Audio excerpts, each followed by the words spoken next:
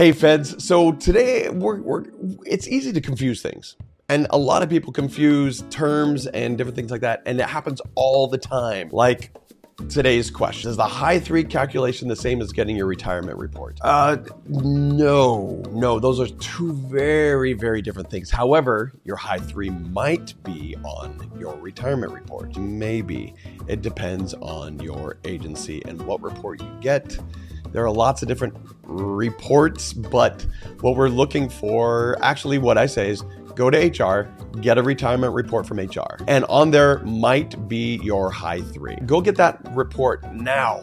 I'm gonna leave you with a cliffhanger, all right? HR doesn't give you your pension. It doesn't give you your retirement. It's OPM. And do you think OPM and HR talk perfectly together? What you have on your HR report is a good place to start. That isn't the official word. It isn't always correct, and sometimes it's absolutely wrong, but it's a great place to start.